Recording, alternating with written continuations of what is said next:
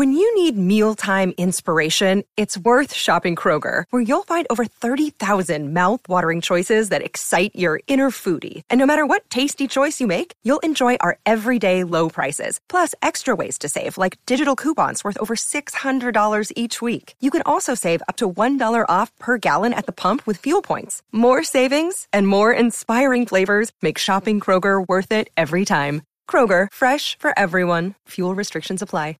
Another day is here, and you're ready for it. What to wear? Check. Breakfast, lunch, and dinner? Check. Planning for what's next and how to save for it? That's where Bank of America can help.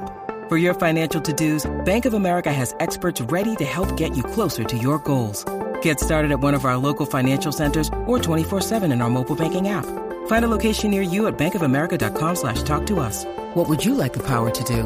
Mobile banking requires downloading the app and is only available for select devices. Message and data rates may apply. Bank of America N.A., member FDIC.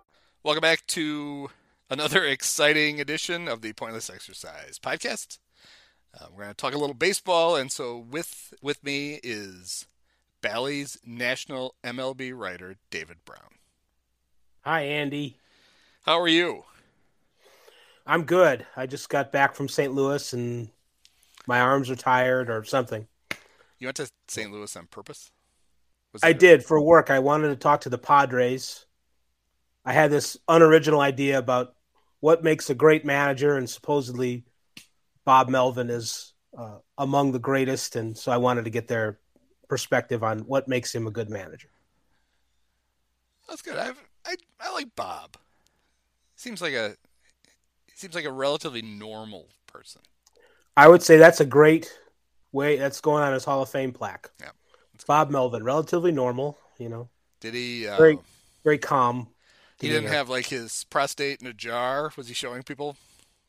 Did they let you keep those like tonsils?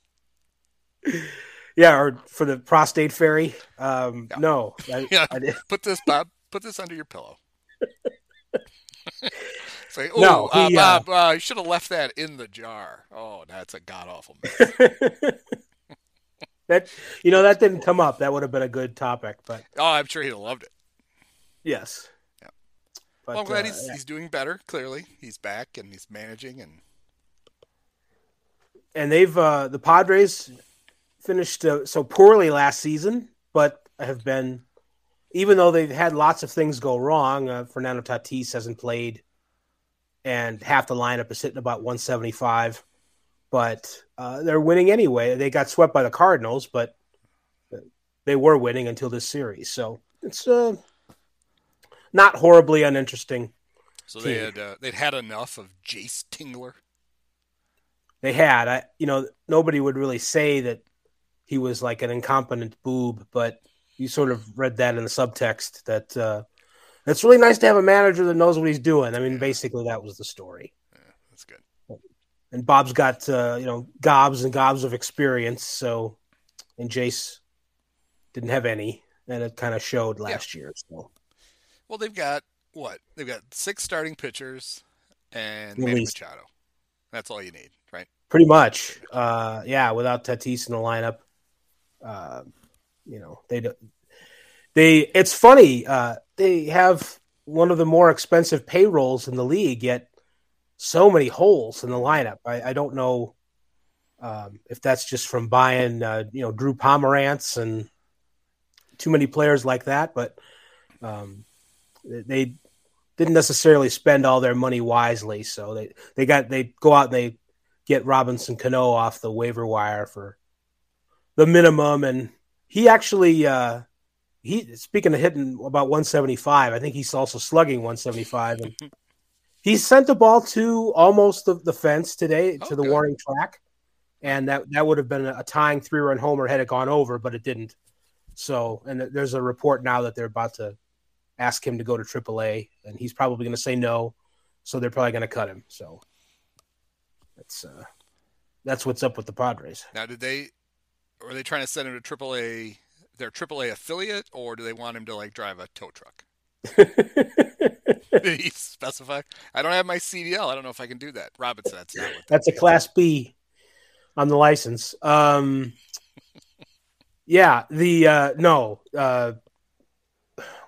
the Padres AAA? I can envision Hawaii because that's where it was like 35 years ago, but it's not there anymore. Could be El Paso, Reno. I bet it's Reno. Sounds good.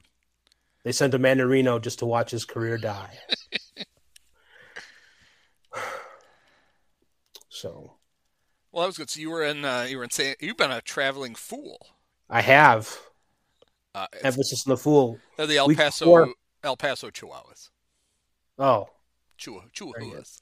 Thank you for looking that up. Yes. Oh, no, I didn't look it up. I knew it. Thank you for your brain knowing it. Nobody Googles like me and Taylor McGregor. We're the best.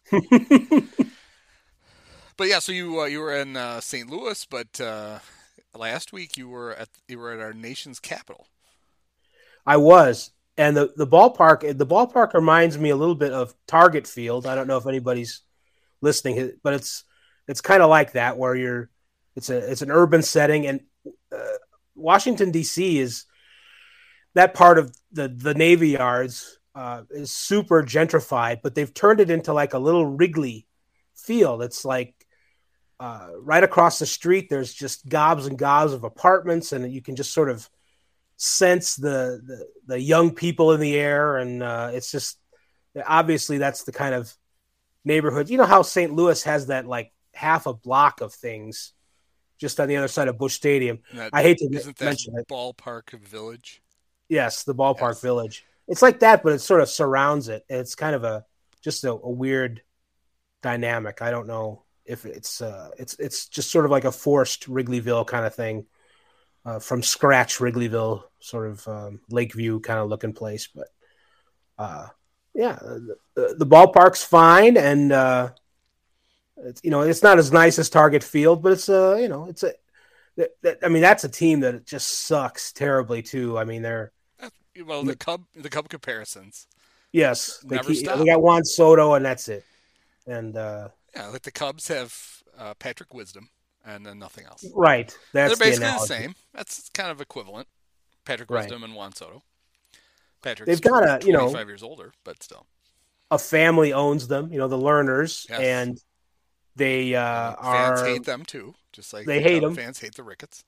They spend only so much money, and there's lots of annuities or whatever it is, Bobby Bonilla type payments where it's all down the line. So yeah, they'll be trading they'll be paying Max Scherzer until 2023. I think. It was weird. I saw that Steven Strasburg had like a 6-inning rehab start. Mm-hmm. It's like, if he's going to pitch 6 innings, shouldn't he just be pitching for the Nats? That is a lot, isn't it? Maybe it was a pitch thing, and he was just cruising, so he got to go, But it's the same with the Cubs. They send these guys out to do rehab things. And it's like, have you seen your team? Right. Just have them pitch for the Cubs. You're not going to cost us anything. They're going nowhere. I mean, if the whole idea is you send them off to part of it is I don't want to cast any aspersions, but sometimes teams send veteran players on minor league rehabs to sell tickets in the minor league cities. There was a famous story about Jeff Jenkins doing a rehab in Beloit and finishing his part of the game. And, he wasn't going to play the whole game. He was going to play like the first 5 innings or whatever. And then he went down and changed into his street clothes, and they couldn't find Jeff. And then they found him under the bleachers with an admiring fan. Like, oh. And I'm sure he was just telling him, she thought he was Brett Favre, I'm sure. Right. Because it was a bit uncanny how much those two looked alike. Bizarre. That's one of those things that I never got over. It's that's a reference that I too would hammer, so to speak. Well, Jeff was trying to hammer something like that reference. Yeah, so what'd you eat? Just had a hot dog? I prepared. Yes, actually, you brought your own food. I did. I packed the lunch. No, a bologna sandwich. wrapped in wax paper. I asked around too. I know some people on Twitter and some good Nats fans, and they're like, maybe try the Ben's Chili Bowl. They have that famous Ben's Chili restaurant in DC, so they got a branch of that. And I didn't do that. And there were some other suggestions too that sounded like it was interesting food. They actually have not Terre Haute, but a Haute dog. It's a pun that looks like Terre Haute, supposedly it's really good. And I didn't have that. I just I got a regular hot dog, and it sucked. It's terrible.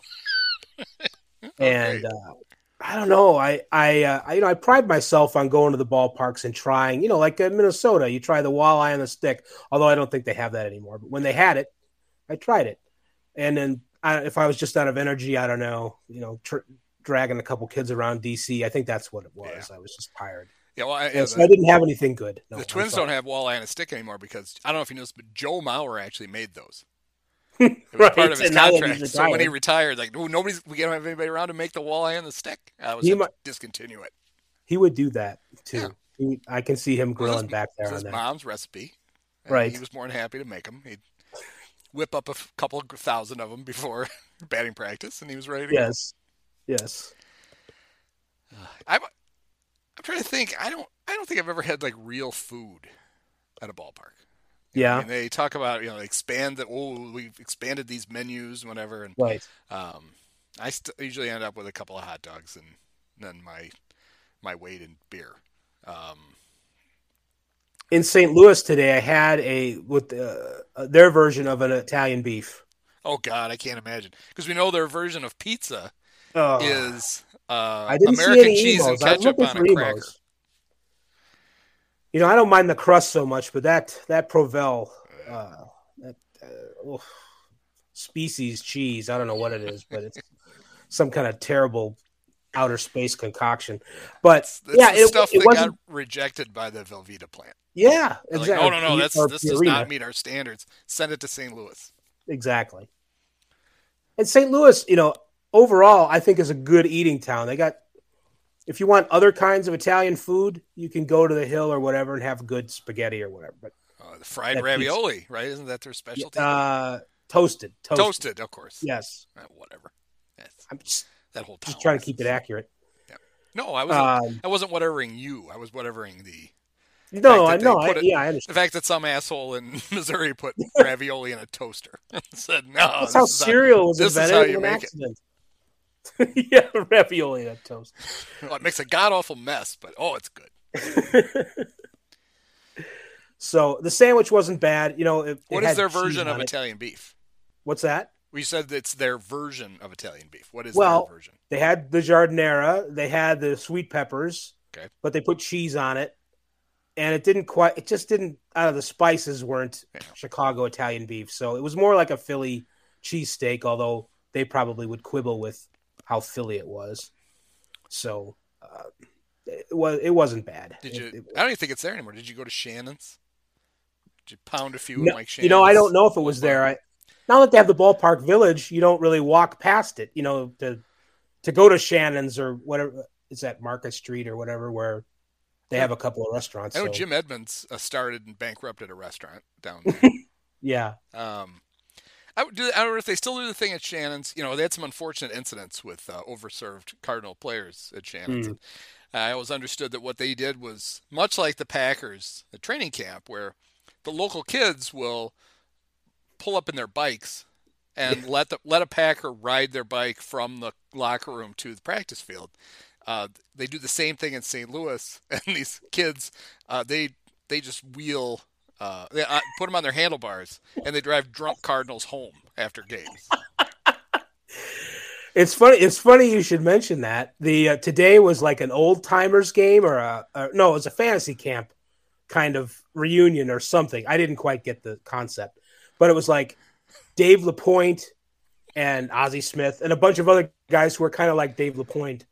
Playing in a softball game, fans who are really prolific fantasy campers. This was after the game today, so I didn't see it. I was working, but I could hear it going on, and I'm like, "Hey, Dave LaPointe." It reminds me of the 1987 White Sox or whatever. So was like, hey, David Point's here and Ozzie Smith and all that. So I just wonder, after the game, was there some wheeling around of old Cardinals, just like you said with the people on their handlebars?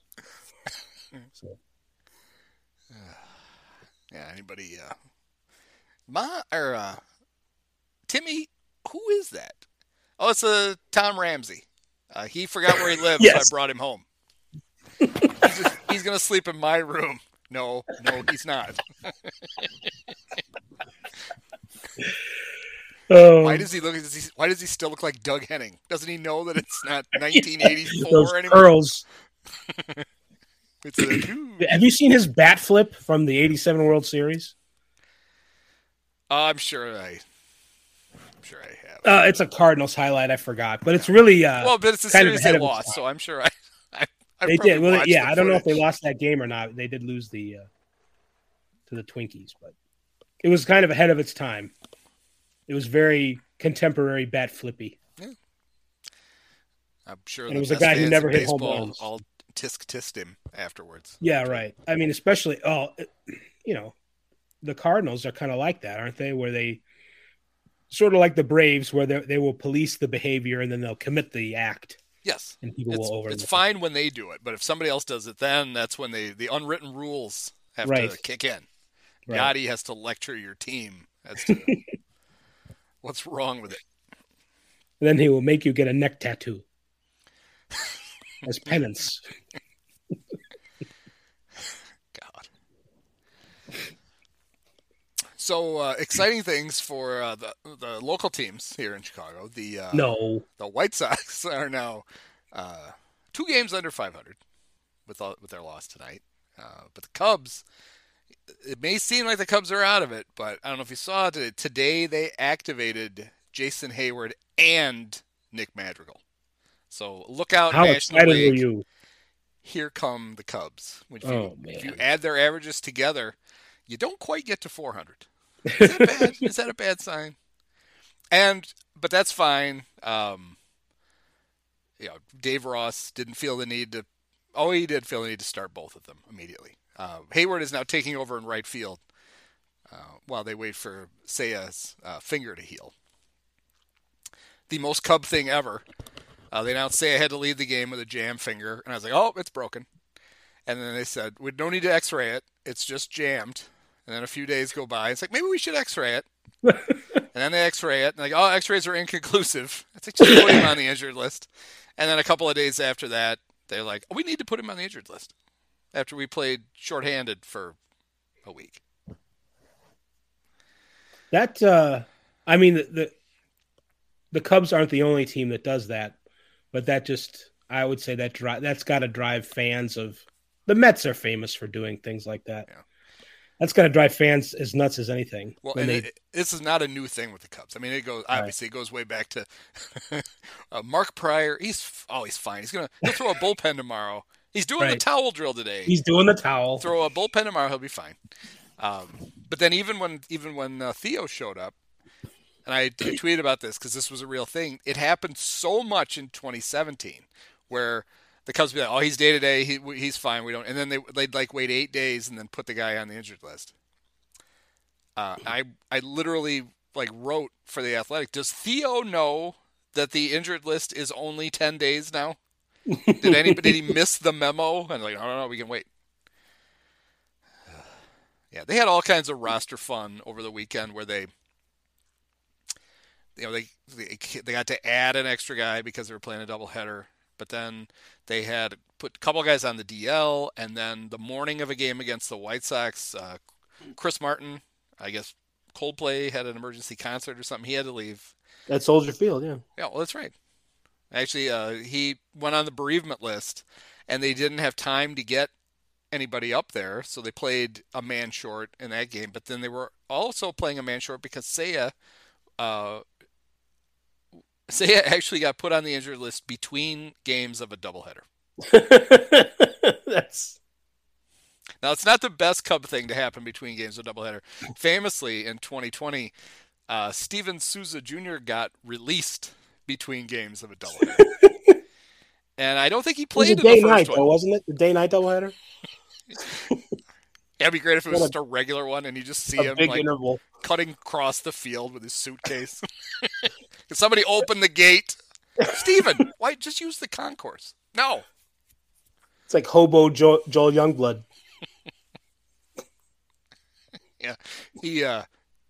Steven immediately signed with another team, and he made the final out in 2 games for 2 teams. Just yeah, and remember this crap we talked about? We got to whatever year that was with Joel Youngblood, and Mike was more than excited to talk about the Joel Youngblood thing. And for some reason, I thought he got traded to the Giants and like flew. And I always remember thinking, how did he get there? Well, he didn't. He just had to go to Philadelphia.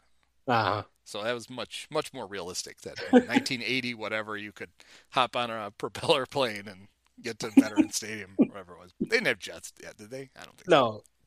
No, they didn't.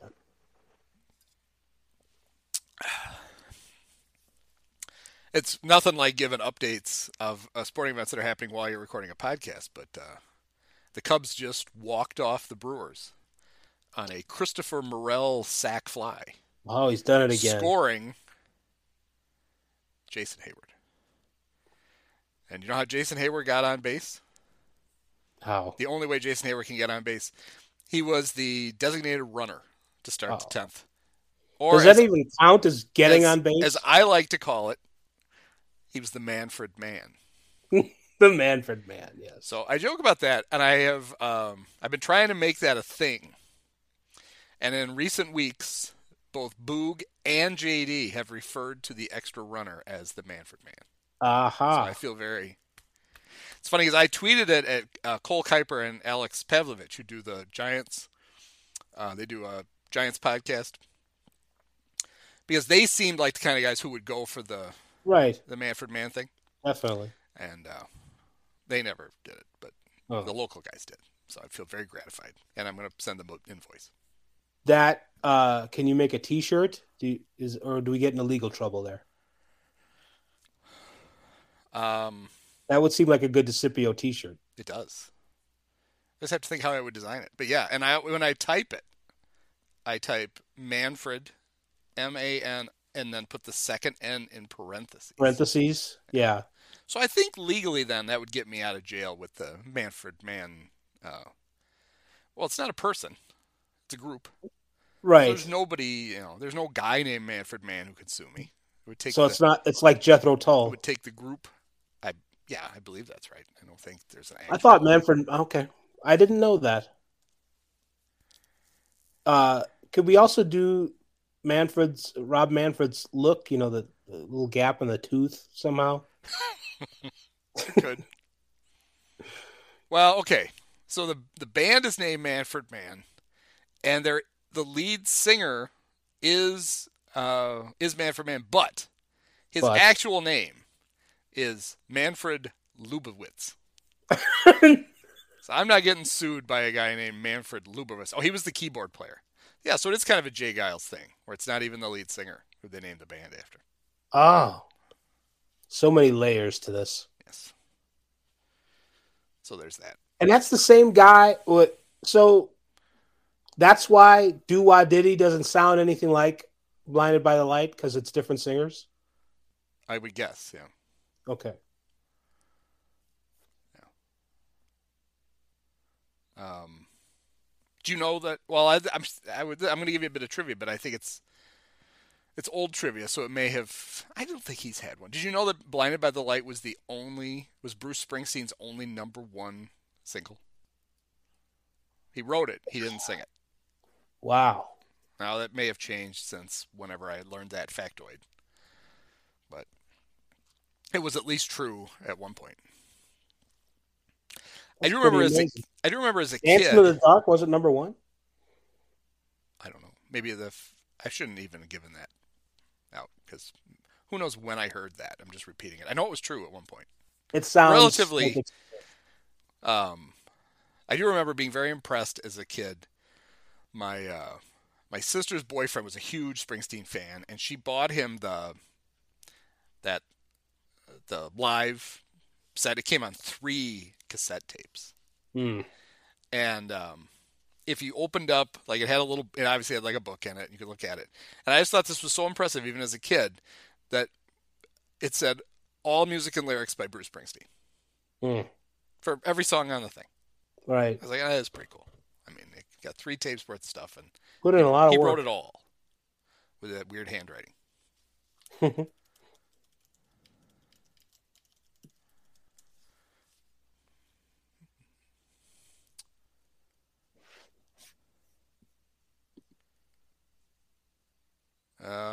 Dancing with the Dark was number 2. Ah. He has never had a number 1 song. So the only song he ever wrote that went number 1 is still Blinded by the Light. So there you go. I shouldn't have doubted myself. No, I didn't doubt it. Well, I did. So, yeah, one of the things we want to talk about was I was very anti-playoff expansion during the lockout. Because I felt like if you add a 6 team in each league, then people like the Ricketts are going to be like, well, hey Jed, you don't need to win 95 games. You just win like 82, and that'll get you the 6th spot. So that's all. I mean, here's enough money for you to win 82 games. And here we are on June 1st, and we could take a quick tour around the standings. There aren't very many teams fighting for those 6 playoff spots, which could make for a very long, boring summer for a lot of fan bases. 5 teams over 500 in the American League, I believe. The Yankees, the Blue Jays, the Rays. Or maybe it's 6. The Twins. The Astros and the Astros Angels. and the Angels.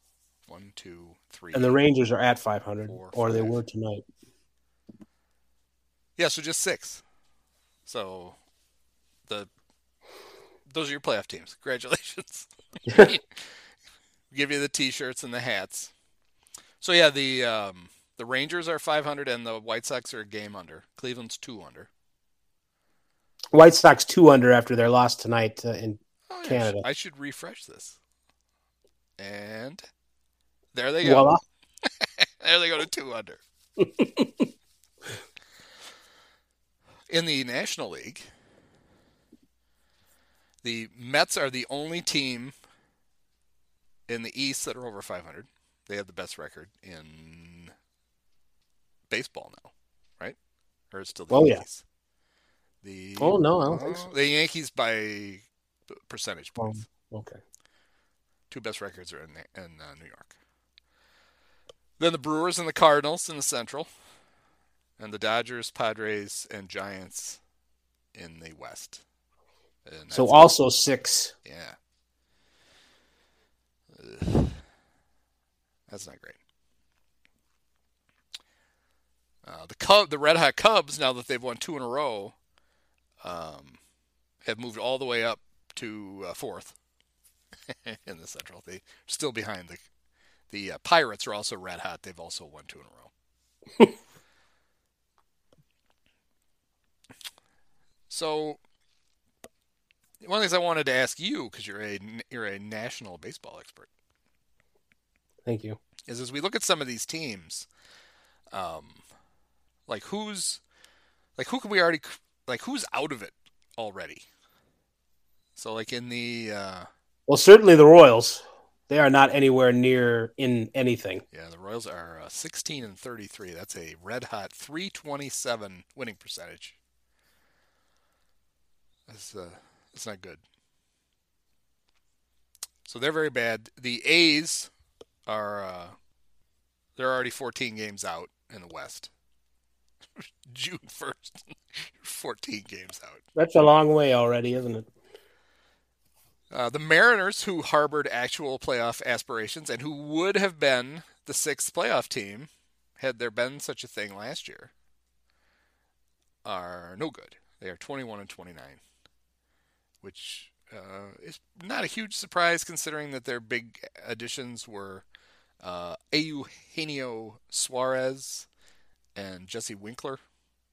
Although they also had Robbie Ray, so I guess they got one. They get one guy that people thought, hey, that's pretty good. Well, Eugenio has been, and this is not like a compliment, but he's been better than Winker. Winker's been. Yeah, I just remember that getting them trading for those two and being like, okay, did you see the park that they were playing in? Right. And then have you seen yours? Because it's not the same. And Eugenio was clearly on the downside, and Winkler just felt like a product of Great American Ballpark. Well, I mean, oh man, he's got a 282 slugging percentage. It's worse than I thought. That's just. There are so many players like that who are, I'm not trying to scold them, but I mean, they've got, in another era, they would have been sent to the minors. Well, it's the squishy ball. That's what. I guess. I think so. Manny Machado plays with the same ball, and Will Myers has one home run for the Padres in the middle of the lineup, and Machado is performing optimally. So we say it's a squishy ball, and I believe in the squishy ball, but Manny somehow manages to hit home runs. Just to name one player. But Ty France, slugging .513. So the Texas Rangers, who spent $500 million on their middle infield, are .500. So they're probably feeling pretty good about that. Not well, yeah. Marcus Semien is not. He's hitting terribly, so I think Kyle Seager's been all right, but Simeon's kind of like got Robinson Cano numbers, slugging about 250. That's not good. Or $250 million or whatever they're paying him. You'd think it'd be the other way around because Corey Seager's too tall to play shortstop, but apparently he's making it work.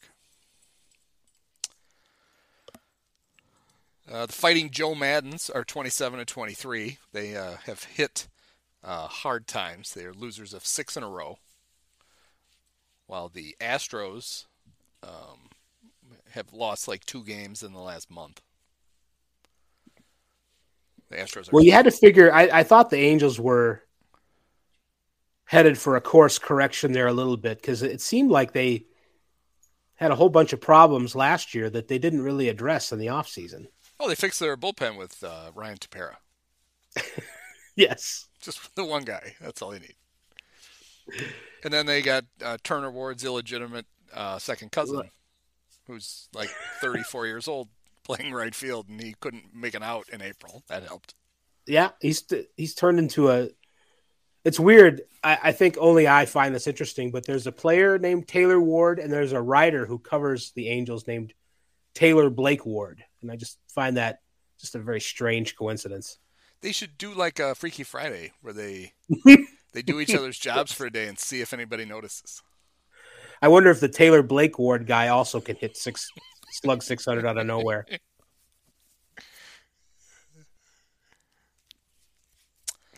And yes. I mean, can the Angels survive this losing streak and the Mike Trout fantasy football commissioner controversy? We should talk about that. That was. I loved how the story, like, it just trickled out too. Like first you heard, there was an incident in the outfield during batting practice, right? And one of the Reds has been preemptively ejected from the game. And then it was Jock Peterson and Tommy Pham. And then it was Tommy's been suspended for 3 games. And then it was they were arguing over their fantasy football league. And then there was Jock just explaining what he did. Right, and as if he's you or me. Yeah. And I don't remember what it was exactly. It was a running back, right? And he claimed him on waivers but didn't start him. And there was an injury and he put him on injured reserve. Oh, that's right. But he was he hadn't been Tommy's complaint was the guy hadn't been designated by the league as injured. Yes. But like Jock was like, well, we use ESPN's fantasy thing and I can't magically program it to put him on the injured list unless he's injured list eligible. So I did. So we hear all that, and we have a laugh about that. And then a couple of days later, Tommy serves a suspension and comes back and throws the league commissioner under the bus, which just happened to be Mike Trout. He called him the worst fantasy league commissioner ever. What a thing to call somebody. So then I just love the reporters that have to go get the comment from Mike Trout. And right. Mike was like, well, are you going to still be commissioner? And he's like, well, I don't know, I guess. I mean, don't all commissioners get booed? So many great quotes from this stupid story.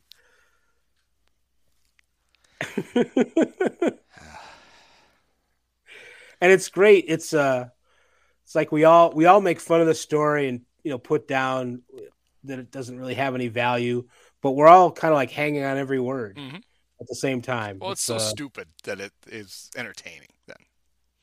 It was. It's just, it's good. I mean, it's not Watergate, but it's good reporting on to follow up and get these answers that are so important. It's not the most important thing in the world, but it was fun and funny to experience those twists and turns as they would come in. And I mean, maybe instead of a 3-game suspension, maybe isn't it time to send Tommy Pham to like anger management? I mean, it seems like there's been a lot of Tommy Pham thing. Not even if we just completely disregard the fact he got stabbed at a strip club last offseason. I'm sure it was not his fault. No, it wasn't his fault. It's never his fault.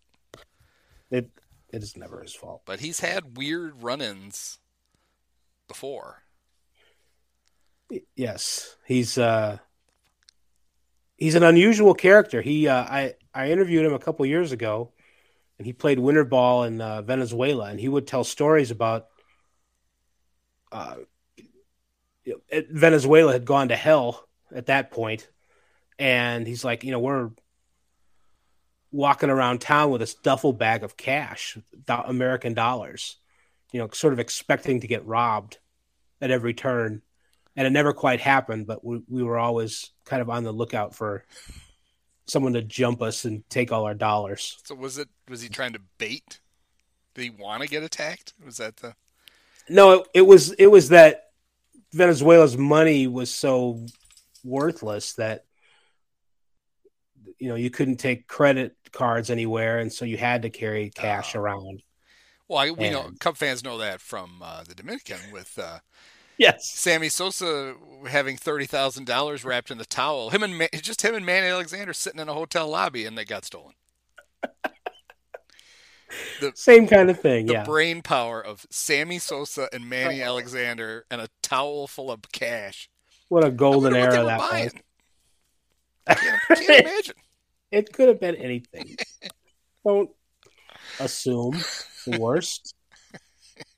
Jeez.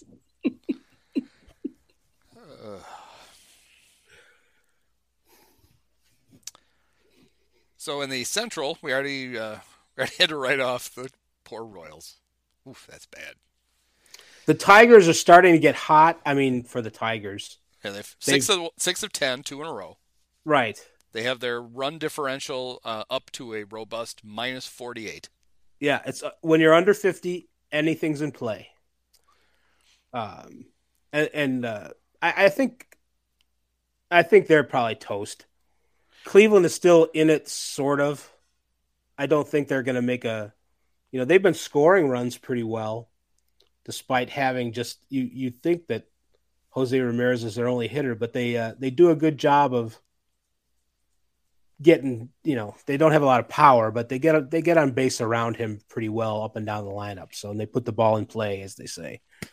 So I don't say the Cleveland is out of it, but I also don't think they're in it.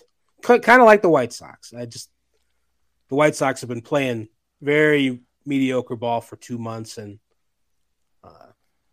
Tony doesn't always make great decisions, as we know. It's not a good combo. Tim Anderson just got hurt, so I think the Twins are, I don't know about a runaway winner, but I think they should be feeling pretty comfortable about themselves. Yeah, so Tim had a groin injury against the Cubs and missed the Sunday game and then I think the Sox might have been off on Monday. But anyway, one of the writers said went into Sky Dome and Rogers Center, excuse me, and Yes. saw Tim Anderson on a stationary bike, and said, "Ooh, that must be a good sign." And I was like, "What? What part of the game involves riding a stationary bike?" No, I don't. Right. Like, are we gonna do pretend Tour de France? Is that the tiebreaker? Well, remember Rodman was when he was always nursing his back injury. He'd get on a stationary bike, and that would be okay. But then he couldn't. That would be the extent of his exercise. Do you know that the Cubs once had to put a player on the disabled list because he fell off a stationary bike? And that player was Steve Trout. Oh, no kidding! Yes, he had a stationary bike accident and hit the ground and had to be disabled. Well, I mean, Former White Sox.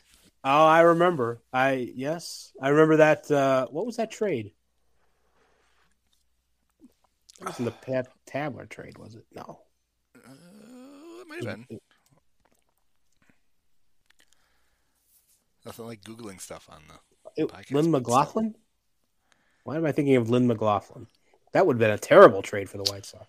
Yeah, you were right. It was Warren Brewster and Steve Trout for Scotty Fletcher, Randy Martz, Pat Tabler, and Dick Tidrow. That kind of worked out. And Dick then Tidrow, somewhat recently, rest in peace. And then the Cubs, 4 years later, would flip. Is it a flip if you can have a guy for 4 years? Probably not. A long flip, but They okay. traded Trout for three guys. Rich Scheid, Bob Tewksbury, and Dean Wilkins. Tewksbury did not win a game for the Cubs. A fact I remember for some reason. 0-4, maybe, in 87? Something like that. In the back of his baseball card. Yeah, it's 0-4, and he made a start in 88, and he did not get a decision. But then he went to the Cardinals and had that resurgence. Yeah, he won double-digit games 5 years in a row for the Cardinals. Ooh. 10, 11, 16, 17, and 12. It was 67 and 46 for the Cardinals. Now, I am somewhat of a player apologist, but I'm imagining the quality of the stationary bike in the time. Oh, it probably collapsed because it Yes. hadn't been. Oh, we forgot to put the screws in it, Steve. Right. Yeah. Definitely one wheel and like some kind of rectangle in the back. So It was probably it was like in that supply closet where they would then have to pull the net down and move the stuff over and make a batting cage. And he probably got caught in the net on the stationary. right. Oh, Eloy. I see Eloy was making a rehab appearance for in the minors and had to be shut down. So, going to have to put a little delay on the Eloy return. Yeah, the Indians are 22 and 24, 5 out, 3 back Indians, in the wild card. Oh, sorry, the Guardians. And the White Sox are 23 and 25, also 5 out and 3 out in the wild card. So, So they're not out of it, but I do not expect a comeback. The Twins to collapse. yes, you're writing I am. Yes. Sox are. We're just going to declare it on June 1st. We're calling it. The Sox are not going to win the Central. They're going to have to get a wild card spot if they're going to go to the playoffs for the third time in a row for the first time in franchise history.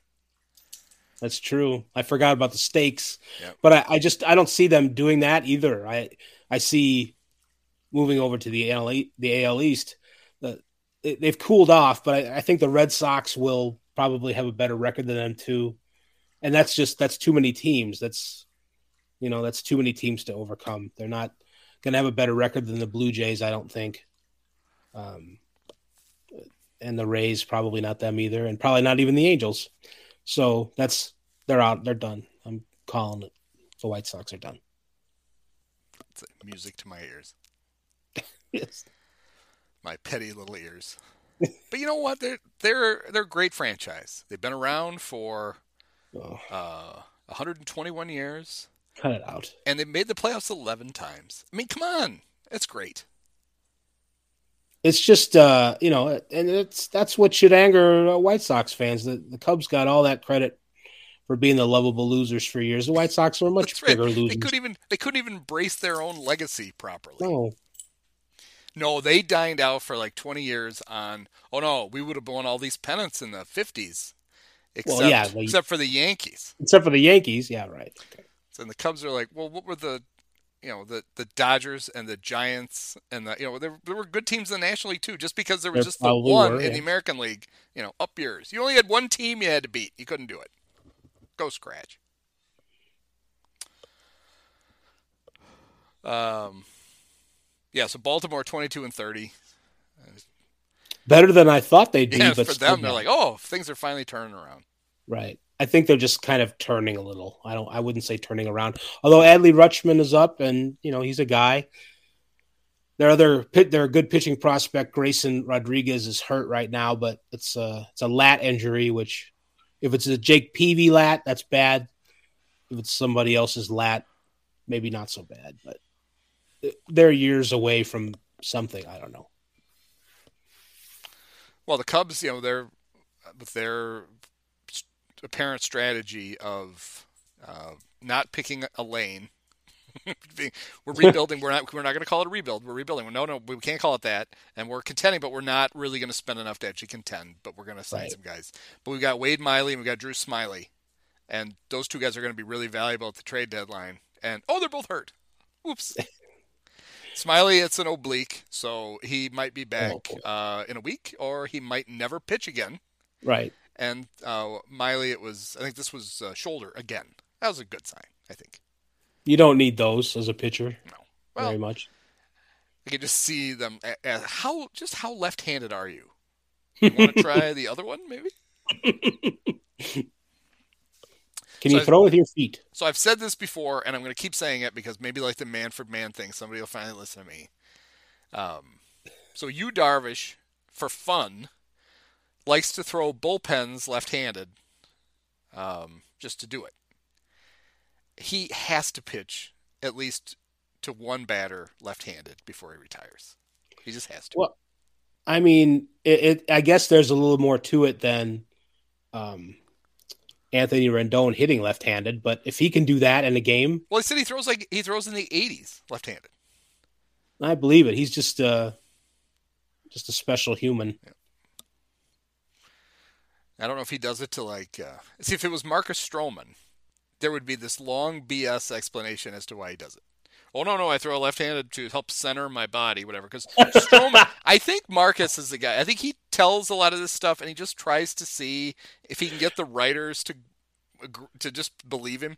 He was talking about throwing bullpens barefoot so he could get a better feel for his balance. And I'm like, that just sounds like bullshit. Could be an Eastern Zen thing. Yeah. Some martial arts are best performed with no socks. So. That's true. Okay, so playoff teams. Sounds like you're leaning. Are you going to be as bold as to 4 out of the East? Yankees, Blue Jays, Rays, Red Sox, and then the Twins and Astros? I can't necessarily figure out the Angels. You figure that Taylor Blake Ward will cool off at some point, but Shohei hasn't been that hot. I'd like to see Mike Trout get into playoffs and probably lose 2, 3, or whatever the wild card is now. Because he's played one game? One game. Has he only been in a wild card game? Or he had one series? The Royals beat them in a playoff series, and that was the year that they played Oakland in the wild card game, so it was a series. So I think it's 3 games, I believe, for Trouty. Yep, 3 games. He's 1 for 12 with a homer and 1 RBI. Yeah, I'll say that the Angels, will get that wild card spot over either Tampa or Boston. Okay. Tampa Bay. They hate it when you call them Tampa because it leaves out the St. Petersburg. So I'm trying to be respectful. All right. But yeah, I think that's what it'll come down to. The Yankees and the Blue Jays in for sure. And then among Tampa, Boston, and the Angels will get the other teams. And everyone else can go to heck. All right. So now over to the National League. The Central Division has 3 of the worst teams in baseball in it. It does. The Reds, the Cubs, and the Pirates. The actual worst, I think, with the Reds and two teams that are, strong in the bottom third. Maybe not as bad as Washington and Detroit, but well, the recent hot stretches by the Pirates and Cubs have put them ahead of the Miami Marlins. So they only have the 4th and 5th worst records in the National League instead of the 3rd and 4th. So that's progress. I wonder if Joe Girardi can lead the Phillies to the bottom of the NL East. They only have a 4.5 game lead on Washington. I wonder if that can truly implode. Spectacularly so. It could happen.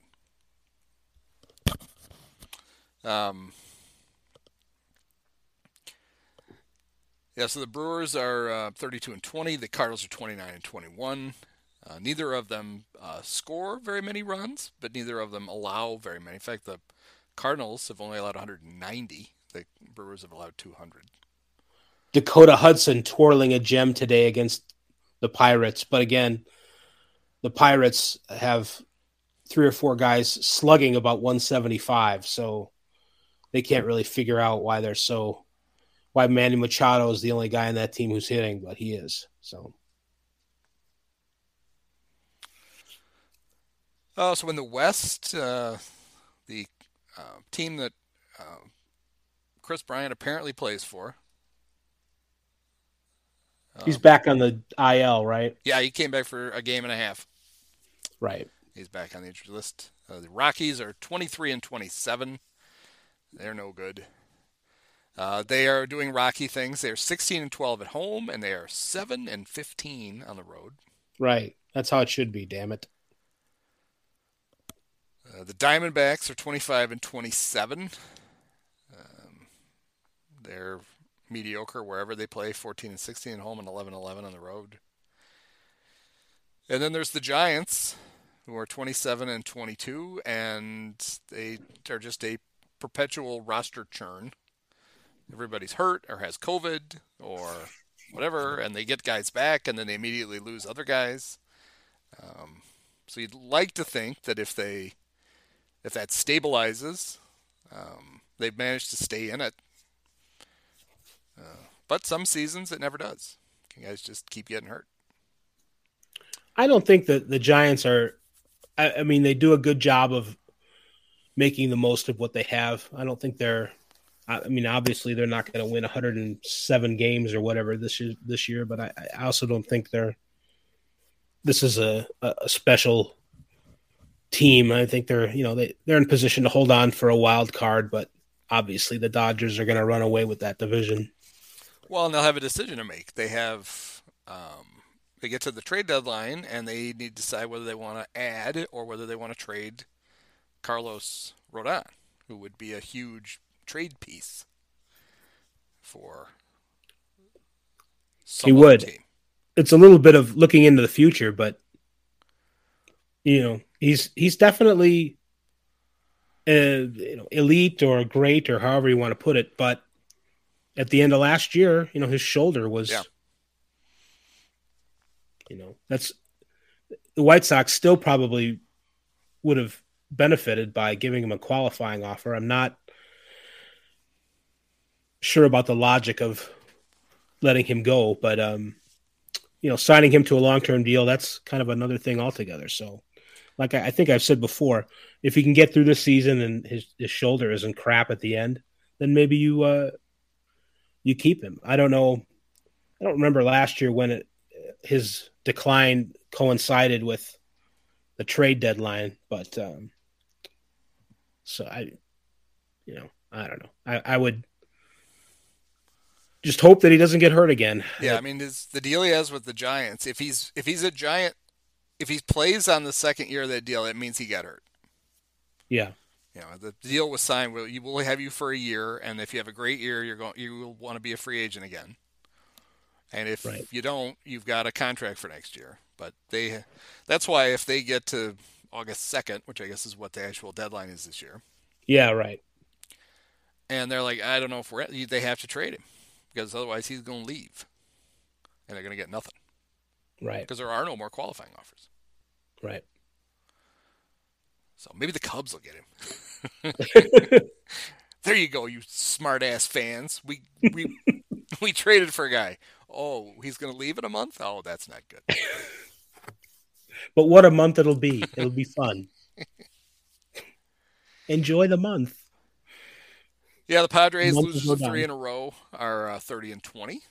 And the Dodgers, the franchise that the Cubs are supposed to be, hey, we're a big market team and we're going to pay for a big league roster and we're going to develop talent. They're 33-16 and they have a run differential of plus 116. That looks like overkill. How are they only 33-16? You know, in some ways, with that kind of run differential. Well, their expected win-loss is 36-13. So clearly, they're massively underachieving. Dave Roberts, fire him.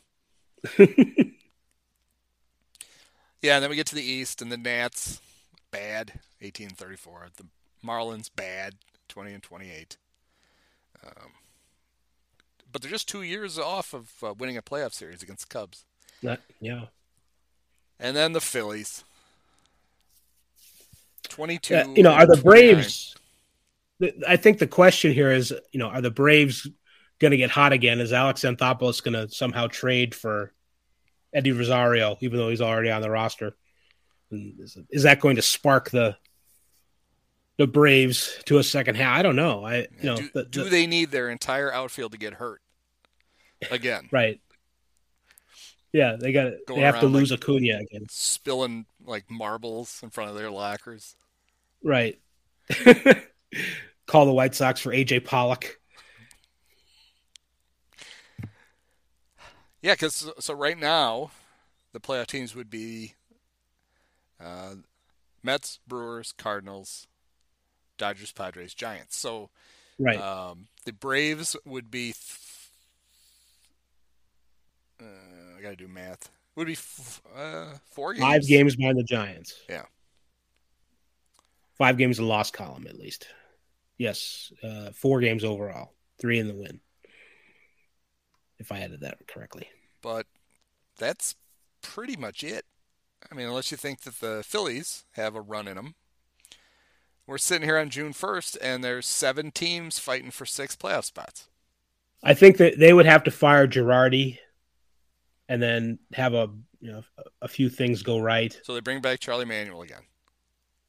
I mean, he's maybe. Still around. Why not? It's sort of maybe the new Jack McKeon, or I can't think of another analogy, but yeah, it's worked so well with Tony La Russa. Yeah, it is not. That's I mean, if it was anybody but La Russa, that guy definitely would be on the hot seat. Yeah. I mean, very obviously so. But hey, Reinsdorf let his GM fire La Russa once, so. Oh, it ain't happening. At least not. I mean, this is it, though, right? Don't we? Everybody kind of agrees that Tony has to dodder off after the season. It didn't make sense in the first place bringing him in, so who knows? But I mean, you would think so, yes. Yeah, I mean, but then that also would mean the end of Rick Hahn and maybe bring back Kenny Williams. I mean, you work that hard to do your rebuild, and you get it to a point where, I mean, I know you were a pandemic playoff team, but still you were a playoff team. Yeah. And everybody felt like, look, all these good young players, they're all here now, and you hand it over to Methuselah. Mr. Magoo.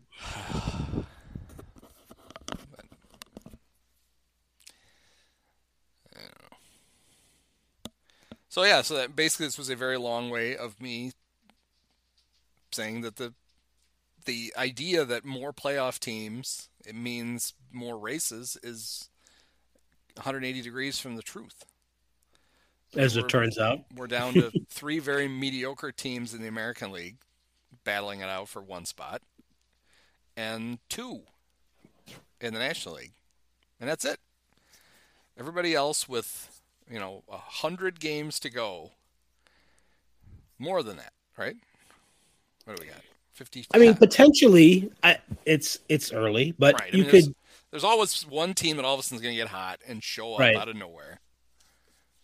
But potentially, we could be looking at one race. Yeah. In the entire, maybe one race for the Brewers and the Cardinals, possibly, and then like the last AL wildcard team. Who's that? That's kind of and maybe if the Braves get hot, but not a lot of races, period. And that isn't necessarily, the fault of the extra playoff team, but no, my assumption is that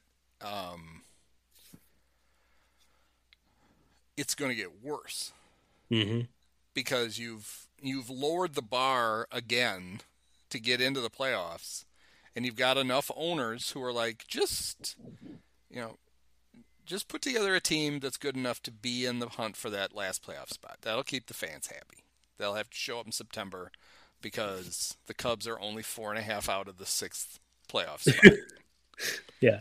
And then maybe if we get in, then we'll get hot at just the right time. We'll be the Braves, and we'll win the World Series. Right. Why bother to spend to build a team to win 100 games when if you win 84, you end up with, in theory, the same chance as the team that won 100 games. And the reason for that is, or the rationale behind the argument to that would be, yeah, the best team doesn't always win, but the best team has a much better chance than everybody else. And if you're going to go into a coin flip, you'd like to go in with your side of the coin being bigger than the other side. That doesn't make any sense. But no, I understand what you're saying. Yeah, you get my tortured analogy.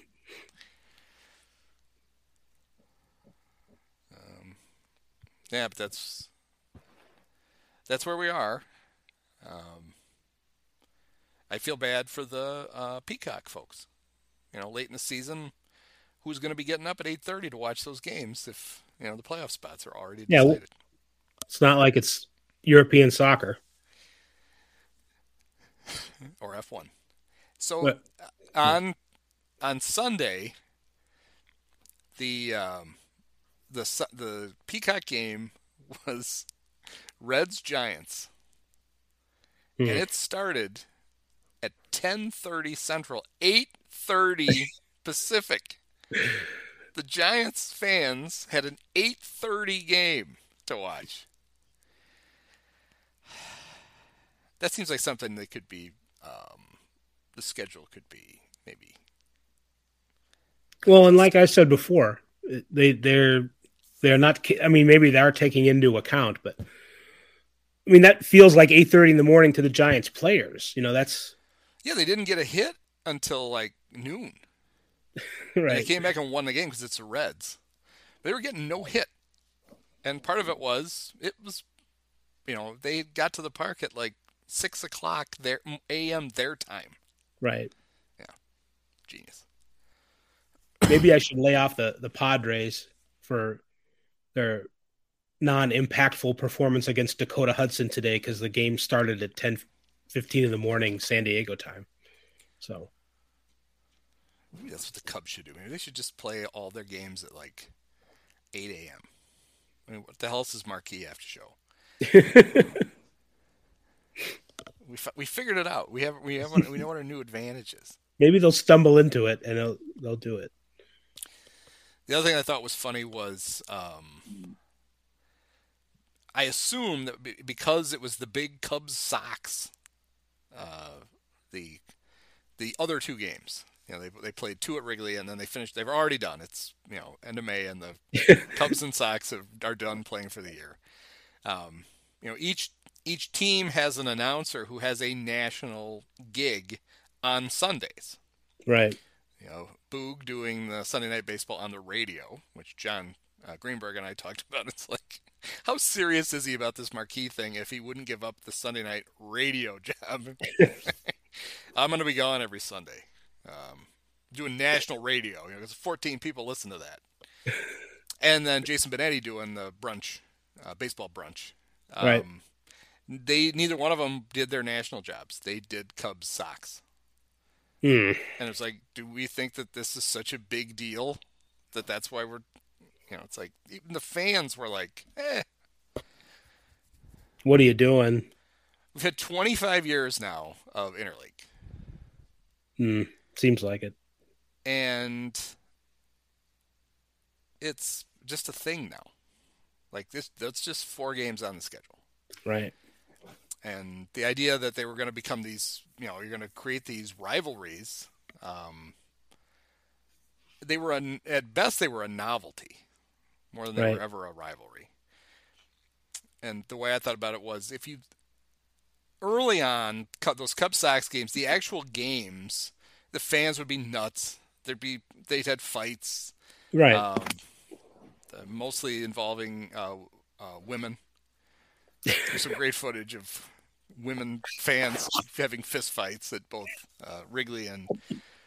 So anyway, the games would be really intense, but then a week later, you forgot about it, and you're just on with the normal part. If your team was any good, you were now worried about the real games. Sure. It never got past the exhibition feel of the good old Crosstown Classic. That's a good way of putting it. I mean, it's probably still the most iconic moment in Cubs Sox history is still Michael Jordan hitting a double off Dave Otto. Right. And then number 2, might be Michael Barrett punching AJ, but that's not a normal thing. Yeah. It's not something you're going to have every year or anymore. Yeah. So, I mean, the only way it'll ever change is if they ever go to the drastic realignment and they throw the leagues out, and Cubs Sox are in a division and Mets Yankees are in a division, and I don't think anybody really wants to see it. But seeing how desperate baseball seems to be with stuff, the way they'll take cash for any kind of TV payoff, you can see them doing it at some point. Yeah, at least experimenting with it. Because the only way you get a real rivalry is you have games that mean something. That's why it's actually kind of funny that Cubs Cardinals remains a rivalry, considering how many of those years those games really didn't mean anything. Right. And it wasn't always the Cubs' fault. It was usually the Cubs' fault. But, there were other years where the Cubs had good teams, the Cardinals weren't any good. Yeah. And there weren't a lot of stakes. And they've, been playing forever. They have one playoff series against each other. Greatest playoff series of all time.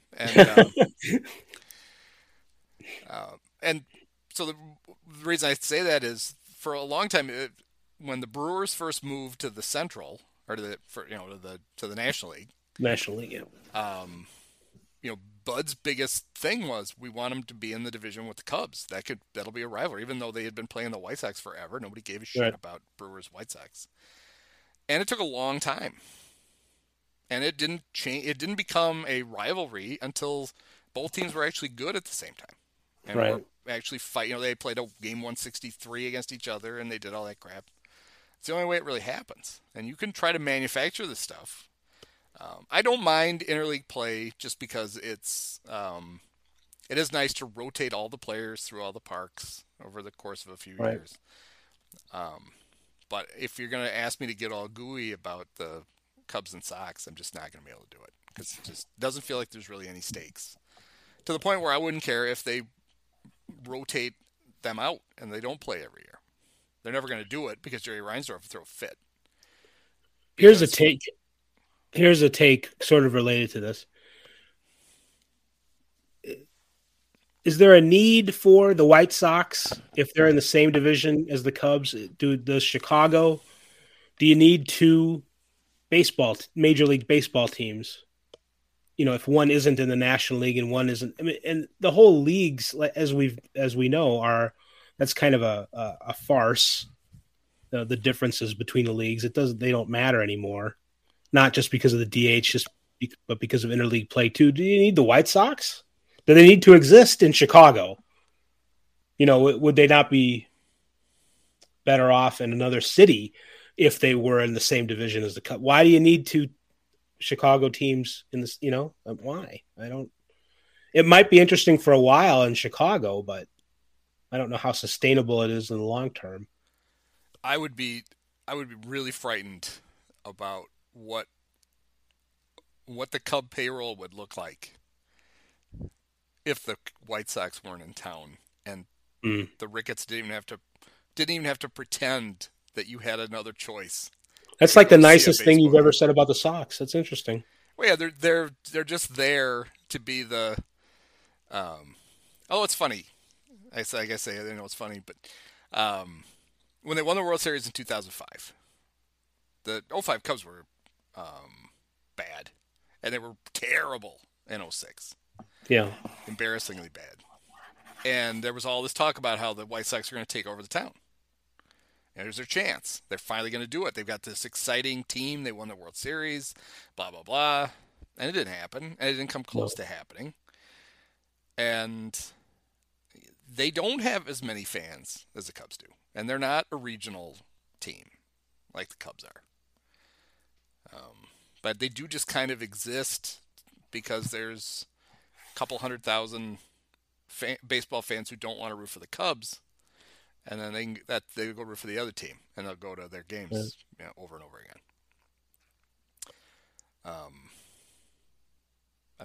It's a product of, it's a big town, and they've got enough people that we can sell tickets to two different teams. I mean, there used to be 3 in New York.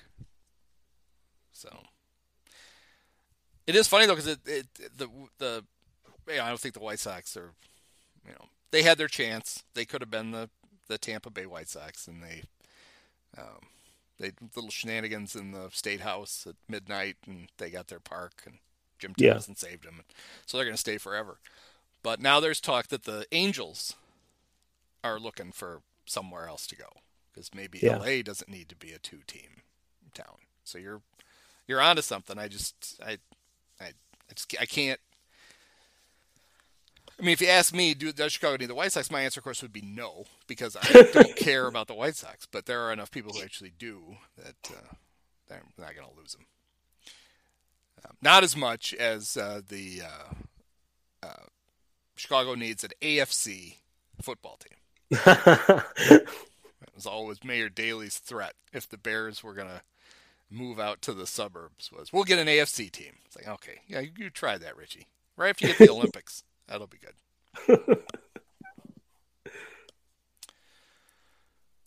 So, I don't think we solved anything. Were we trying to? No. Okay, good. But it was interesting, I think, to take a look at, we have 2 full months of baseball. And way too much has been decided, I think, for anybody's. But at least if you're a Cubs fan, you have all these exciting young prospects that no, they're not. They're still going to play Jason Hayward. You're not going to see him. Now, Marquee is going to show a bunch of minor league games on the network. Mm-hmm. They're very excited about that. It's promoting the hell out of that. And it's like, okay, I mean, I guess we watch a minor league team play on your network every day. What's 4 more? Mm. So we'll see. All right. Well, thanks, Dave. You're welcome, Andy. All right. We'll see you next time. Okay. Many of us have herpes.